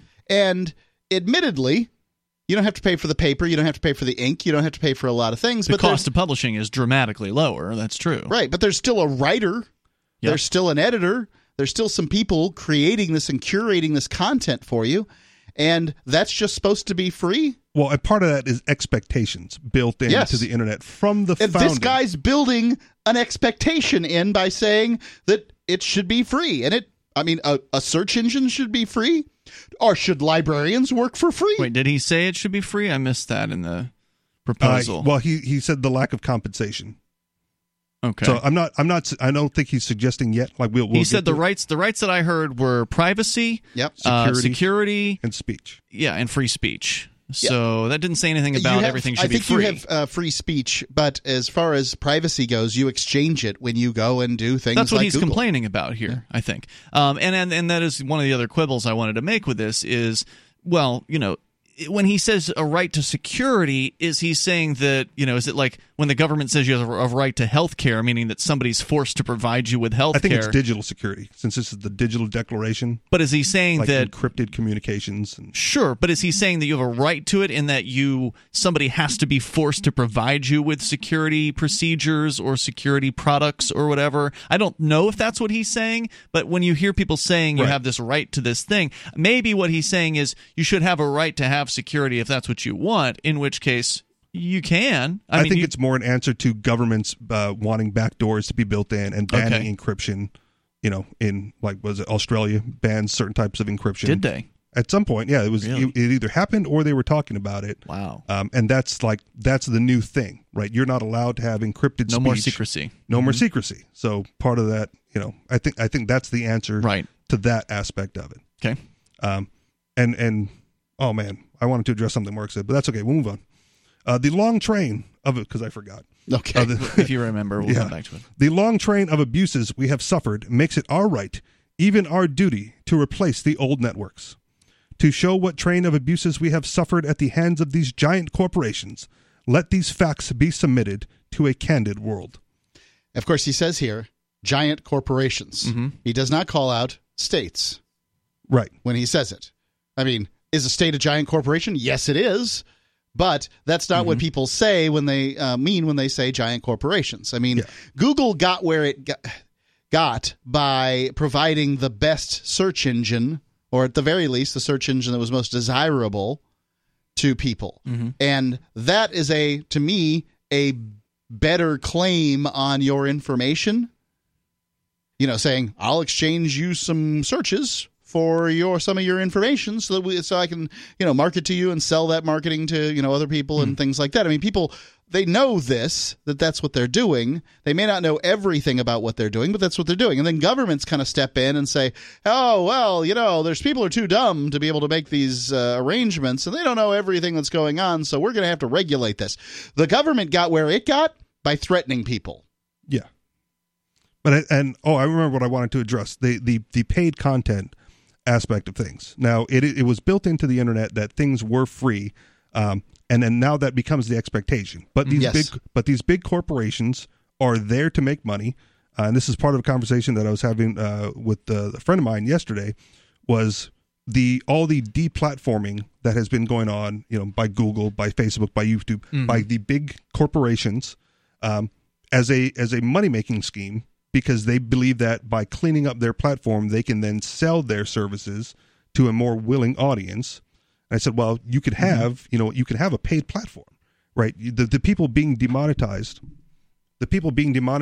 on YouTube, can have a paid platform. Like you don't have to have Google supported ads in your videos. Yep. You can have your own ads and you sell your own advertisement, and then you can upload whatever you want for a fee, right? You pay to upload your video for however many. You're talking about a theoretical platform that doesn't exist. Theoretical. Okay. But I think with Patreon, you can set up a situation where Patreon people get videos specially for them. Yep, that's true. So that is possible. Right. But I'm saying, does Patreon host those videos, or is it like an unlisted video on YouTube? I think Patreon does the hosting. Really? Patreon hosts my audio on a weekly basis, and I don't have a lot of subscribers. But neither do we. But my audio goes up there on a weekly basis, as small as an audio file is for an hour-long podcast, and I don't pay Patreon anything at all, and it's just all there. Well, they must take a cut off the donations. If I had donations, and I don't have enough I went through such a long period of time with no donations. They were still hosting for free. Oh, interesting. But they could have charged, right? And then it would have been my responsibility to find a revenue source to pay for the upload. Gotcha. And they didn't. All right. That's all I want to say. Like it's theoretically possible to have a platform that doesn't deplatform you. We know Patreon's deplatformed people too, but yes, in theory, it would be possible to do that. Nobody has been screwed by Google in that way. I mean, as much as they want to say that YouTube has screwed them by deplatforming, all those other things, I mean, ultimately, it's their platform, and they can decide to change payouts, and they can decide to kick people off. I think that people the problem, see that as screwing, though. I mean, if somebody has become reliant on a paycheck from Google or /YouTube, and then that paycheck cuts in half or cuts by, is decimated, down to a tenth of its size or something like that, they will see that as being screwed, even though, yes, Google had the right to do it because it's their platform. Because the invitation was there. The YouTube founding was, these are your videos, you put them up, we host them for you, and if you want to make money, here's how we have designed. But on the other hand, you can't blame YouTube for saying, we don't want Chris Cantwell here. I'm not blaming them at all. The toll-free number here is 855-450-FREE, but that's not, I don't think, where this is going. We're going to get into the Declaration, which we haven't started that part yet, right? Right. Declaration. Coming up here at Digital Independence on Free Talk Live. You love Bitcoin. It's the future, right? Well, no, not if everyone stops using it. I mean, think about it. How many places in your town take Bitcoin? One? None? Let's be real. If this Bitcoin thing is ever going to happen, it's going to need your help. The good news is, the guys at AnyPay have your back. We built a website called helpmetakebitcoin.com, and it's a place you can send any business, and they'll be set up to take Bitcoin in 5 minutes. helpmetakebitcoin.com.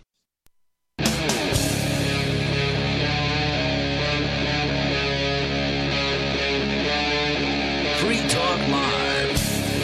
It's Free Talk Live, and we're launching into the third hour of the program. As always, you're invited to join us here if you want. The toll-free number is 855-450-FREE. We're talking about the so-called Digital Declaration of Independence, and we're kind of getting the preface, the explanation from one of the co-founders of Wikipedia.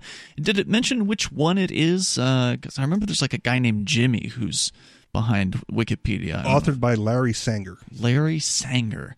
And so he's upset with the invasions of privacy by some of these mega corporations that are, involved with running websites. Probably, he hasn't named names yet, but I'm guessing Facebook and Google would be two. Those are the big ones recently on his list. But we're going to continue with that discussion. It's Ian, Richie, and Mark in the studio. If you want to join into to this topic or anything that's on your mind, our toll-free number is 855-450-FREE. That's 855-450-3733. So let's pick this up where we left it off. We haven't gotten to the actual declaration yet. This is just kind of talking about the reasons why it's necessary. So this is the list of the long train of abuses that they have suffered. Sort of like the Declaration of Independence. Exactly, yeah. So they, whenever it says they, we're talking about the giant corporations. They have practiced in-house moderation in keeping with their executives' notions of what will maximize profit, rather than allowing moderation to be performed more democratically and by random members of the community. I'm not sure if that's necessarily any better. I don't know. Do you want a random member of the community to all of a sudden be able to moderate content on your platform? I mean, what if it's somebody from 4chan? Then what happens? Well, that's the best moderation ever, then, because that's where the internet begins, my friend. By the way, this reminds me of a story that my roommate told me today. Apparently, there's a gun company. I think it's it's like apparently like this really cheap gun manufacturer. I don't know if it's Hot Point or something like that, or if that's like a. Oh, they put the naming out of their new. Yeah, they put a poll out on the internet to name their new gun. Yeah. I don't know if you heard about this, but you know what happens when you put polls out on the internet to like name products, right? Blammo McShooty face, stuff Something like that. Yeah, yeah. Apparently, the winning vote, and they are going to do it. They're going to name a gun. Yeet Cannon. Yeet Cannon, yeah, okay. Right, and they said you could just put like YC and then the number, and so everyone who knows what YC stands for is like in on the joke. No, I heard it was going to be written out. Oh, really? That's okay. Matt's like a big gun guy. What is a yeet? I don't think we can talk about it on talk radio. Really? As I understand the definition. Now, of course, there is the Urban Dictionary, which is always where you want to go when you hear some obscure or even non-obscure thing being thrown around. Okay, so Well, there's different definitions. I thought it was here. just an exclamation that millennials use. Okay. See, I thought it had to do with ejaculation, but that's skeet. Oh, well, so clearly I got those two confused. Anyway, you're younger than I am, so I was expecting you to sort of know what a yeet cannon was. No, I don't know what most of these words are. I have to consult Urban Dictionary. Can you read the definition for yeet on air, or is that like... Yeah, I think you can. Just read the first one, then. That's usually the best one. So, definition 1 here is to discard an item at high velocity, which would make sense for a gun in that case. Definition 2, yeet is a versatile word that can be used as an exclamation verb or even a noun. As an exclamation, it can be used to express excitement, usually happily but also nervously. It can also be used as an exclamation of victory or as a battle cry or focus shout while throwing or hitting something. That's my understanding. That's when I hear that word, that's the definition that comes to my mind. Like while you're throwing something? It's more just an exclamation. I see. Like yes. Something like that. Yeah, okay. So anyway, I just thought that was a funny aside of yet another internet vote that went pretty ridiculous. Did it? Because that could make them real popular real quick. All right, the next abuse. They have banned, shadow banned, throttled, and demonetized both users and content based on political considerations, exercising their enormous corporate power to influence elections globally. I just heard on the news today that Twitter's got some new plot to, I guess, somehow I don't know.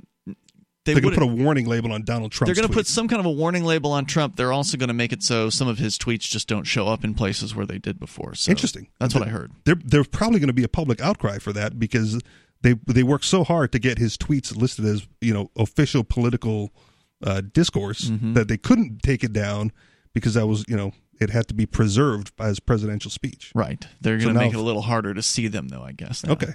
And I wonder if the fight's going to be with the same reason from the other side, that now they can't take him down because they're not going to take him down. And then they did make the statement that because they may be relevant, to leave them up. But if you can't see it, and they're not, and people will be complaining that they're not showing it to me, they're censoring the president in my feed type of thing. Well, I mean, all he has to do is just announce that he's going to go to a different platform, and then that's the end of that conflict. Real Donald Trump on Mastodon? There you go.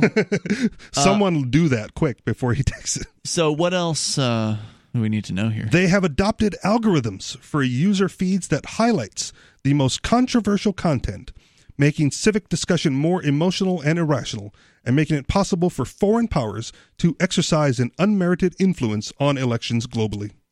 So I do agree that that's the case, is that, as a result, obviously they want more clicks, and clicks means controversy. We know it here on radio, and that's just that. So, yeah, they do that. You don't like it, get off their platform. So here I we go. guess. Yeah. I mean, it's the best thing I can say. I mean, this is certainly not as life or death as the actual Declaration of Independence, where people were being, slaughtered and taxed and, forced against their will to do things. I mean, there's no doubt that it's hard to defend a lot of what these big companies have done, but Mark's solution, of course, is an easy one. I mean, not necessarily easy. It's simple to simply go somewhere else and use a different alternative, something open source, something free, something like you mentioned Mastodon, which is a great alternative to Twitter that essentially does everything that Twitter does, but it does it with open source, and it does it in a decentralized, federated manner. About every fourth time I post on Facebook, I regret it. Really? Well, yeah. I mean, it's a relatively, negative experience. You mean as far as like comments and that kind of thing? Right. I mean, I could spend all day explaining to these idiots what their stupidity. I could. But why would I do that? Yeah. Here I've got you got 80 years on the planet, and I've burned up 48 of them at this point, trying to explain to idiots how they're wrong. I'm not going to spend the next 30 or so doing it again. It's entertainment value. You could do that. You could watch a movie. You could play video games. Okay. Do you want me to continue with the list absolutely. of abuses? Okay. They have required agreements to terms of services that are impossible for ordinary users to understand and which are objectionably vague in ways that permit them to legally defend their exploitative practices. Well, let's be clear. That's been going on for long before, Facebook or Google. I mean, every corporation has had terms of service on its products, whether it be your cell phone company or, the whatever other service or product you might be getting. Terms of service have just become more obvious with the internet because they're all over the place. They're more common, that you would notice that they even exist in the first place. And most people don't read them at all because of course not. How could you want to use the software? You just click through and then that's the end of it. I mean, you don't have a whole day to sit there and try to parse through pages and pages of legalese. Binding contract. Yeah. They have marketed. But it's not. It's not a contract. I'd like to point that out. It's just terms of service. Okay. They have marketed private data to advertisers in ways that no one would specifically assent to. They have failed to provide clear ways to opt out of such marketing schemes. Yeah, I got an email. Like I was saying, I was going through like a month of backlogged emails today, and there's this exchange, like in one of these crypto exchanges called Yobit, and they're like one of the worst exchanges I've ever used. And their emails say, unsubscribe, click the link below, and there's nothing below it. There's nothing. You cannot unsubscribe from their list. Is it in a different colored font? Is it like white on white? It's just not. It's just. I mean, I didn't think to highlight to see if it was in a white color, but there's nothing there. I did mouse over it, and there was no link beneath that area. We'll continue here with more of the grievances against these various different internet mega corporations. The abuses suffered. And what is the declaration going to say? That's coming up too. And would you sign it? We'll find all that out coming up here. 855-450-FREE. That's 855-450-3733. You can join us here on the radio. This is the live Sunday edition of Free Talk Live.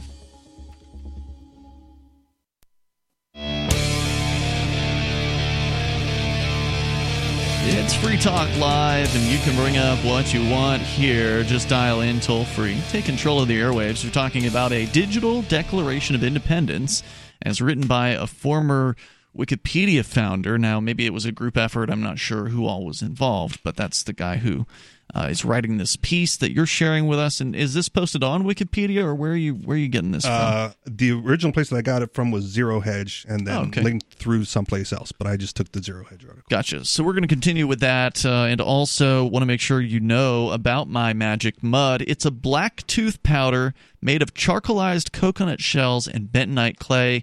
And Mark, you swear by My Magic Mud. I love it. I really think it's just the best stuff. I think that if anybody takes oral health seriously, that you've got to try this product. And I mean, then at that point you can determine it for yourself. If you bought one bottle of My Magic Mud, you've used it halfway through, and you're like, I don't think you'll come to that conclusion. But at the very least, you've tried it. Well, the conclusion you came to, and it says here it's clinically proven, is to whiten teeth. Yep. The conclusion I came to is that I will not be without it. I have been using it for going on a decade at this point, and I have not had a time in my life other than like travel and forgetting, to bring a canister with me or whatever. Mm-hmm. I've not had a time in my life without it. They've expanded quite a bit since we first knew them from their family, making this stuff in their garage or wherever it was inside their home, and bringing it to the Porcupine Freedom Festival. They're now available in most health food stores, Sprouts, CVS, Natural Grocers, and even Walmart's Natural Beauty aisle. You can save 20%, however, by just going to mymagicmud.com and using code FTL20. That's FTL like Free Talk Live, 20FTL20 at mymagicmud.com. They've got more than just their original My Magic Mud tooth powder. They've got toothpaste, they've got mouthwash, and other products that they've come out with in recent years as well. So check them out at mymagicmud.com. As we continue here, Richie, you were sharing with us the preface to the Declaration of Digital Independence. Yep. I also say real quick, My Magic Mud is at my local Walmart. So while I was there, I picked up the toothpaste and used it this morning. But don't do that because it doesn't give Free Talk Live any credit. So if you go to mymagicmud.com and I picked up the toothpaste. Yeah. But is the sale, is it 20% off the paste 20% or just off the powder? the whole site. Yeah, anything that you want there. I thought it was just the powder, which I already have. Yeah, I say but still, that's super cool that it was there. Get the product. Yeah. And, whatever. You send me an email, you get the product, I'll be happy to forward it off to the folks that that make these decisions. Well, next time I know that. Now you know. But I just happened. I was. You were there. I was there. There I was like, I'm there. I'm going to go check it out. Yeah. It was wasn't hard to find. It was, the beauty aisle wasn't as big as I, expected it to be, but there it was. And I went, I've already got the powder. Let me try this toothpaste and we'll see how it works. Killer. Yep. What flavor toothpaste? I like the cinnamon. Peppermint. Okay. I haven't tried that one yet. I'm a big on the clove. Okay. Yeah, it's very traditional. Even like Middle Ages serfs would use cloves if they could get them for oral care. It actually has a numbing effect too. Really? Interesting. Yeah. Well, when I run out of that tube, I will get another one and try a different flavor. Yeah. Maybe you'll like it. Not everybody does. I did like the one I tried this morning, so we'll see. All right, more from the grievances. The grievances, yes. The long train of abuses suffered. They have subjected users to such terms and surveillance even when users pay them for products and services. They have data mined user content and behavior in sophisticated and disturbing ways, learning sometimes more about their users than their users know about themselves. They have profited from this hidden but personal information. They have avoided using strong end-to-end encryption when users have had a right to expect total privacy in order to retain access to user data. They have amassed stunning quantities of user data while failing to follow sound information security practices such as encryption. So many leaks, the Facebook leaks and various different companies being hacked and having all kinds of credit card information coming out. It's just been this long trail of just violating people's privacy. And here's the worst part of that one. They have inadvertently or deliberately opened that data to both illegal attack and government surveillance. Mm-hmm. They have unfairly blocked accounts, posts, and means of funding on political or religious grounds, preferring the loyalty of some users over others. When you're saying that they left people's security open, I mean, you could pay a company to give you security and they could still fail at doing it. It's not like, failure isn't written into anything that's done in life. Sure. Well, but what's the compensation for failure when you put your trust in someone to do something? There's none. Stop putting your trust in people that give you crap for free. Okay, then. They have sometimes been too ready to cooperate. When you continue, look, if something's going to change, something's got to change. And it isn't them. It's you or us or whomever I'm. But even if you're paying for the service, let's say you were paying LavaBit or something like that for a secure email service, and they botch it up and they release their accidentally release the key to their cryptography, and then all of a sudden some hackers got all your emails. Then what is that worth? Is that worth the $10 a month that you paid them for a year? Do you get that refunded, or is that worth $1 million because you had the KFC recipe in your email box and that got How do you determine what the value of that loss is? Information is very difficult to quantify. Let's talk about the biggest one. Was it Experian? Their whole data that you didn't opt into, had no control over, right? And yet all of a sudden were potentially financially damaged big time because that's your entire credit rating, available to anyone who can access it. Yeah, Experian, man. Any of those credit rating agencies. Right, you didn't opt in or opt out. You don't own that data. Yeah, you opted into it by doing business with companies all across your life, and those companies shared that information and or sold that information voluntarily. You kind of know it when you do a credit app, though. I mean, you should know it, but it's not crystal clear. No, it's not crystal clear now. And it's also not just credit apps. It's all kinds of data gets gobbled up by these, data companies that then resell that information. Yeah, most people getting a job, right, subject to a background check. Where does that information go? Where does it come from? Where does it come from? E-Verify, right? That's going to be phone. A whole... Yeah. Go ahead. All right. They have sometimes been too ready to cooperate with the despotic governments that both control information and surveil their people. They have failed to provide adequate and desirable options. Absolutely. I'm just curious, and just on a timing question here, is the actual declaration longer than the list of grievances, or is it relatively short by comparison? Short by comparison. Okay, I can skip to it if you like it. That's why I'm still curious. I mean, I just want to make sure we get to the actual declaration before the end. They have failed to provide users adequate tools for searching their own content, forcing users rather to employ interfaces insultingly inadequate for the purpose.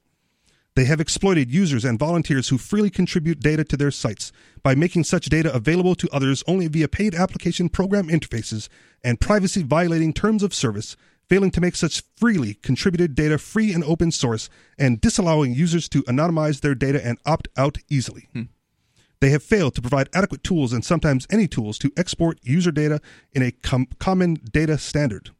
They have created artificial silos for their own profit. They have failed to provide means to incorporate the hell's an artificial silo for your own profit?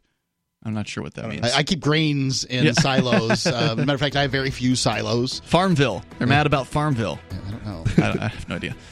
We got more coming up here. How many more grievances on this? 2 more grievances, and then the principles that they want to establish. All right. 855-450-FREE. That's 855-450-3733. As we continue here, and I wonder if there's like a website where you can go and sign this thing. Does it give that later? We'll find out. Coming up here in moments. This is Free Talk Live.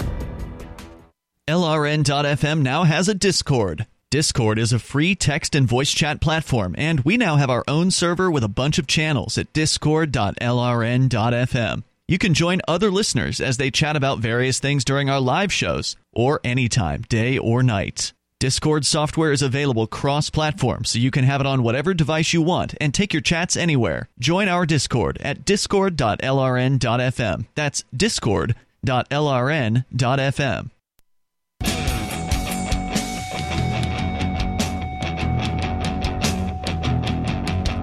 It is Free Talk Live. You're invited here. If you want to join us, the toll-free number is 855-450-FREE. That's 855-450-3733. We do have the Discord on our call-in line rooms over at discord.lrn.fm. If you want to comment on the Digital Declaration of Independence, which we haven't gotten to yet, we've been getting through the preface and then the grievances against these various corporate mega corporations that have a tremendous amount of influence in Internet matters.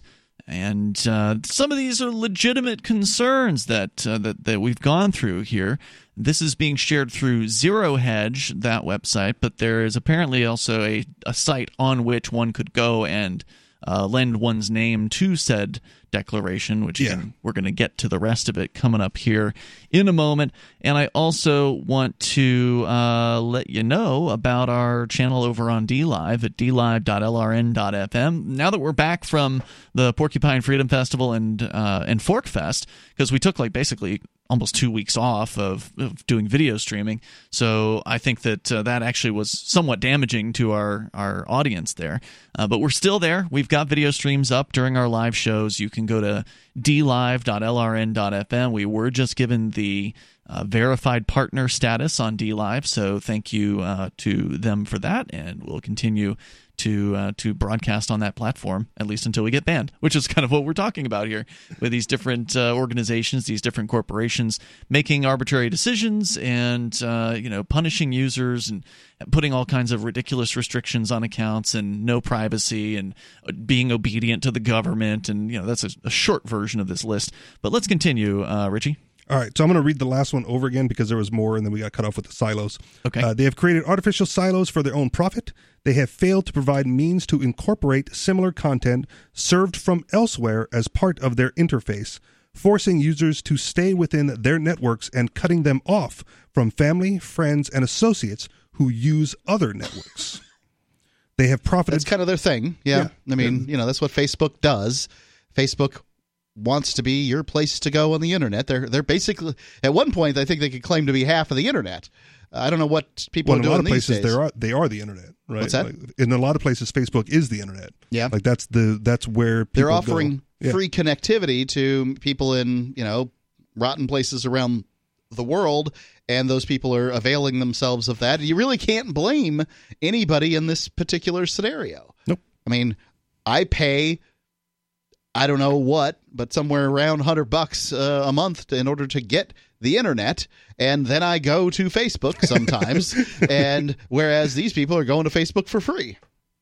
They have profited from the content and activity of users, often without sharing any of these profits with their users.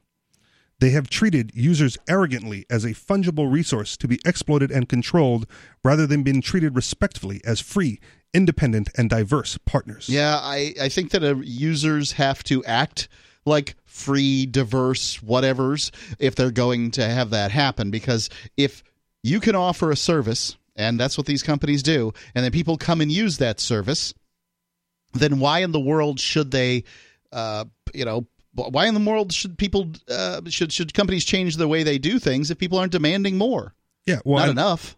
And people. They shouldn't. That was one of the conversations we had last week Sunday when I was here. Was Facebook being like the only game in town, and my point at that time was, well, they're not. Right? They just happen to be the most popular ones. Mm-hmm. There's a lot of competition coming up in many different providers for social network activity, and people just don't migrate. Right?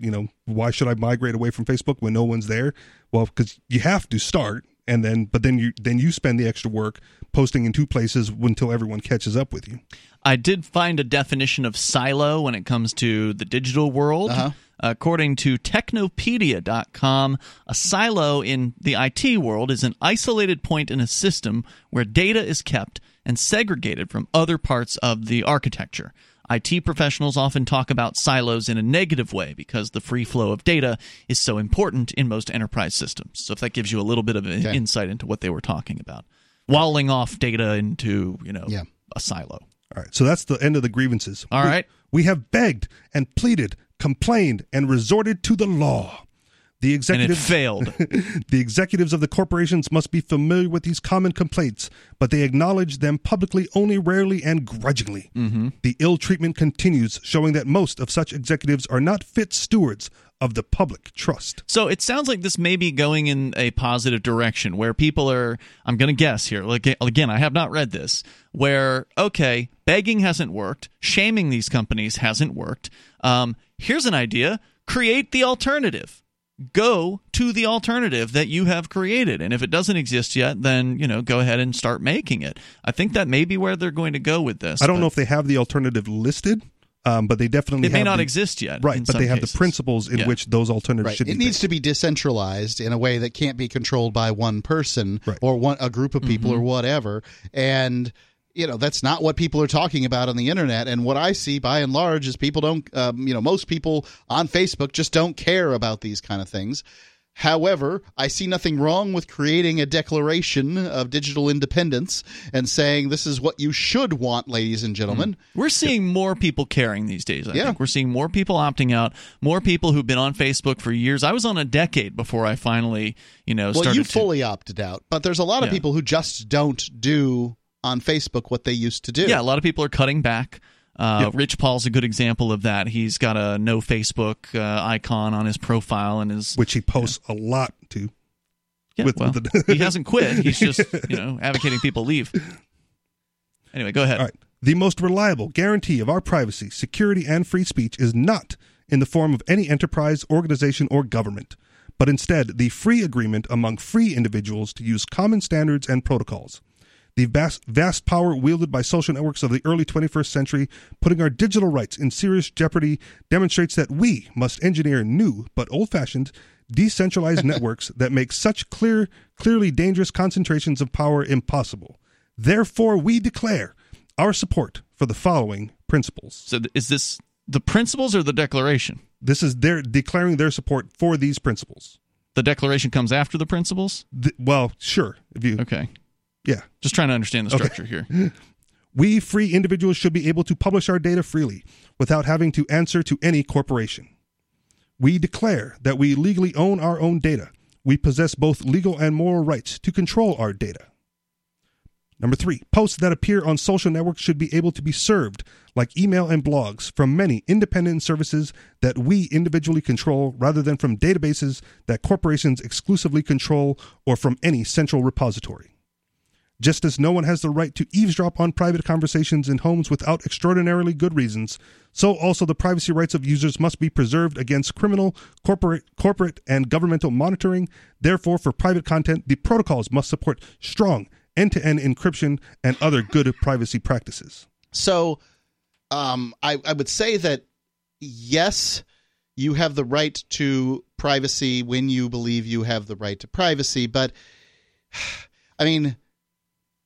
So I'm trying to compare this in my mind to sort of the telephone company. When you're on a telephone call, you're thinking to yourself, well, it's just me and this other person talking. But ultimately, I guess the telephone company could listen in. Absolutely. They can tap your line. Well, they used to run the switch, right? They still do. So when you're typing out online a direct message on Facebook or something, they use that information to serve you an ad in the next session. I don't, for one, they're trying to serve you better, if the government's using serve you advertisements better. Well, look, man, how do products make your life better? There's nothing inherently wrong with advertising and serving people advertising. I'll go one further. Advertising, if done well, is an asset to your life. Sure, that's fine. But that's not what he's talking about. He's talking about getting away from these centralized services and moving towards decentralized services. Right. I think that, many of these people... Ground up rather than top down. Yeah, I think that many of these people complain about corporations more than they should. And well, I suspect Wikipedia less. is a corporation as well, but we'll continue here in moments. Our toll-free number is 855-450-FREE. So far, I like a lot of what I've heard here, and hopefully coming from this big source like this, somebody influential, he's probably going to get some people to sign on to this, and maybe we'll see some new developments, new software being developed that comes out of this sort of push. Based on these principles. Which would be nice. And there's more of them coming up here in moments. 855-450-FREE like freedom. It's Free Talk Live.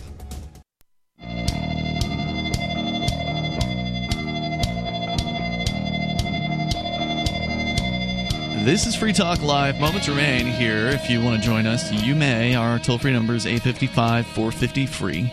Live Sunday edition of the show. We're talking about the Digital Declaration of Independence, and with you in the studio tonight, it's Ian. Rich. And Mark. Now, Richie, are we going to be able to get through this declaration I here? will read as fast as I can. Okay. Let's continue with this from one of the founders of Wikipedia. They're not happy with a lot of the privacy violations of these mega corporations on the internet, among other things. We went through the list of grievances earlier in the hour. If you're just tuning in, then you can grab the full show archive later tonight over at freetalklive.com to hear the rest of it. All right.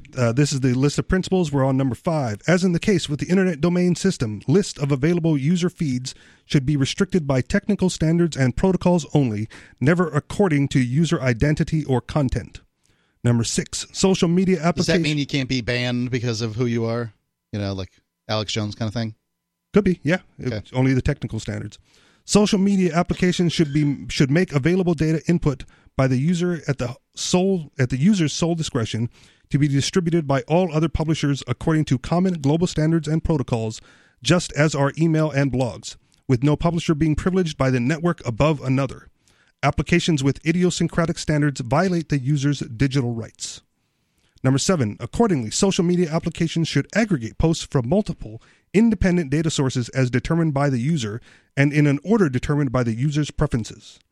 Number 8, no corporation or small group of corporations should control the standards and protocols of decentralized networks, nor should there be a single brand, owner, proprietary software, or internet location associated with them, as that would constitute centralization. Does this make anybody else's eyes glaze over? I mean, it's a little techie, yeah. Yeah, I mean, I don't know what... I heard decentralization. I don't even know what I'm supposed to be outraged over at this point. This is not the outrage part. This is the principles of which this Let's jump to the actual declaration. It's getting a little bit into the weeds, I think. Well, there's only one more. You want the last one? Yeah.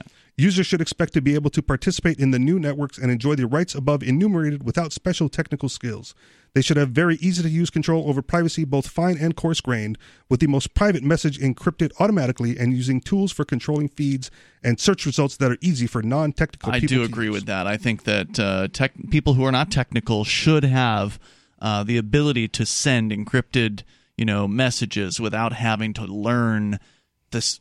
Look, PHP takes some time. You've got to, it's not an easy thing. Simple, but it's not an easy thing to necessarily do for the average person. It's pretty much out of their grasp.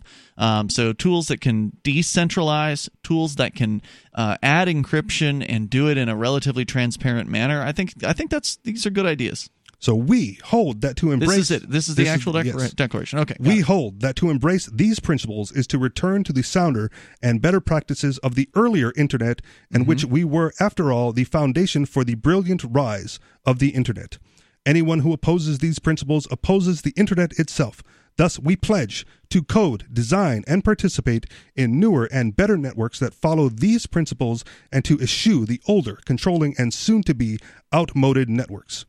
We, Bravo. We, therefore, the undersigned people of the Internet, do solemnly publish and declare that we will do all we can to create decentralized social networks that as many of us as possible should distribute, discuss, and sign their names to this document, that we endorse the preceding statement on principles of decentralization, that we will judge the social media companies by these principles, that we will demonstrate our solidarity to the cause by abandoning abusive networks if necessary, and that we, both users and developers, will advance the cause of a more decentralized internet, and then the link to sign the petition. Bravo. I got to say, I mean, I think that sounds really good. Would you sign it?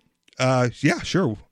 I would sign that. As a content provider, yeah, I would sign that. I can't sign it. I have no way to help these people do whatever it is they want to do. It said users. Yeah, I'm a user. The user would help by joining a decentralized platform. So I've signed up for Mastodon, haven't figured out how to use it yet. You must not have tried that hard. I mean, I tried it's a like little Twitter. bit.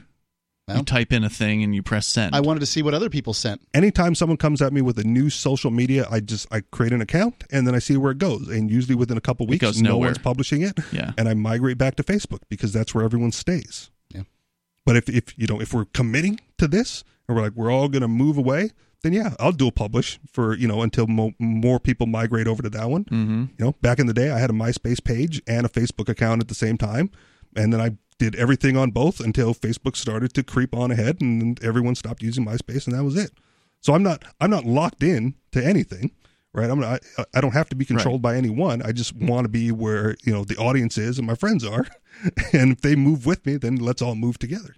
That's the thing, is getting everybody people to move together. Yeah. You've got to have people who are willing to take the step first and kind of show people, hey, it's okay, the water's fine over here. Look, I'm here. Here's posts. Yeah. You can come over here. It's fine.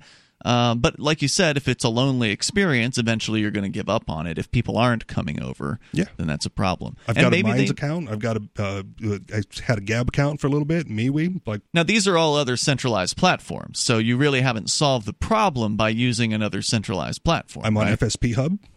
What's that? I don't know. It's decentralized in some form because I'm linked up to the Free Talk Alive account. Whoever manages that. On whatever FSP Hub, is that the Free State Project? It's decentralized. We want to thank whatever listeners running the Free Talk Live Hub on the FSP. Wait, FSP Hub or Free Talk Live Hub? Whatever. It's FSP Hub. I think .org, but it's decentralized. So is it like a social media thing? It's okay. But Free Talk Live is on one of the other nodes that might not be FSP Hub. I don't know. We can't be connected, with the FSPs for whatever reason, but it's there, right? And one of the first posts is like, we don't use this platform very often. If you want to link with us, then go to our website. Go to these other places. Yeah. Yep, there's something there at FSP.org. FSP.org is their normal website. Right? FSPHub.org. Oh, okay. Yeah. Gotcha. So you want me there, I'll be there, but you got to, we all have to contribute to keep us all there. Right on. Really the bottom line. Well, I am off Facebook now for more than a year, and it has been a positive experience. I did leave up a post on Facebook for several months informing people of where they could find other posts. Letting everybody know I'm not on Facebook. Yeah, it's important to let people know if you're going to be going away from a platform where there's a large potential audience, even though Facebook does neuter your posts and doesn't actually end up showing them to the people that have said they wanted to follow said pages or posts or whatever. So I think this is a good plan. Does it mention what the website is, or should one just go and search for digital, Declaration of Independence? Declaration of Independence. I mean, I could have followed the link, but I printed it up differently so I could read it. Yeah, let's see here. I'm not seeing anything that's particularly jumping out at me here. Let me see then. Declure.org is the top result for that. That's not exactly an easy to read one here. March from Wired. Anyway, let's go to David. He's on the line in New Mexico. You're on Free Talk Live. Hello there. Yeah, modifying what I was going to say to fit into the format you've created. I think there is a simpler way to discuss what you've been discussing in a more detailed fashion, and that is that I have a right, okay? I have a right to talk to Ian, so in 2,000 years ago, we're standing face-to-face, we're talking, we got a right to do that. If you come along and invent technology that gets widely adopted, that makes it so that nobody stands face-to-face anymore and talks to each other, they pick up the telephone and dial, I still have my same basic right to talk to Ian if he wants to talk to me. We have a right to talk face-to-face like that. And if you come along and bring in this technology, then we have a right to use it. Doesn't mean you have to provide it for free, but you can't you can't interfere with my basic right to say whatever I want to Ian, as long as he's willing to hear it, because you happen to have been super successful with the newest round of technology. And if you want to do analogies, transfer the whole line of thinking to transportation, for instance. You know, in the old days, everybody walked because they didn't have a horse, they didn't have a bicycle, et cetera, et cetera. Then somebody came along and was wildly successful with internal combustion engines in the wheel. And so nobody walks 20 miles to get whatever, to do whatever. They get in the car and drive.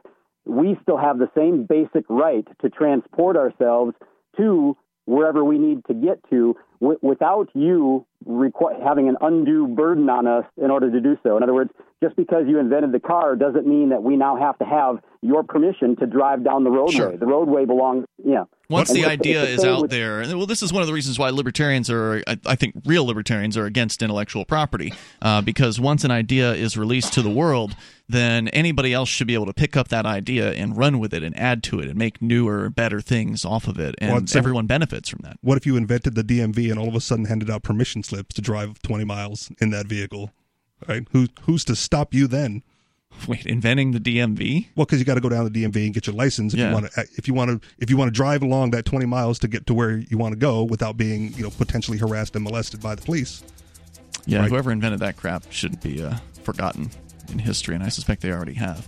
Hey, we're going to put the link up to this declaration. It's on change.org. We'll put that on our social media over at twitter.freetalklive.com, the decentralized Mastodon platform over at toot.freetalklive.com, also telegram.freetalklive.com. It'll appear there in just moments. We'll see you tomorrow night online. In the meantime, freetalklive.com, and more coming up tomorrow.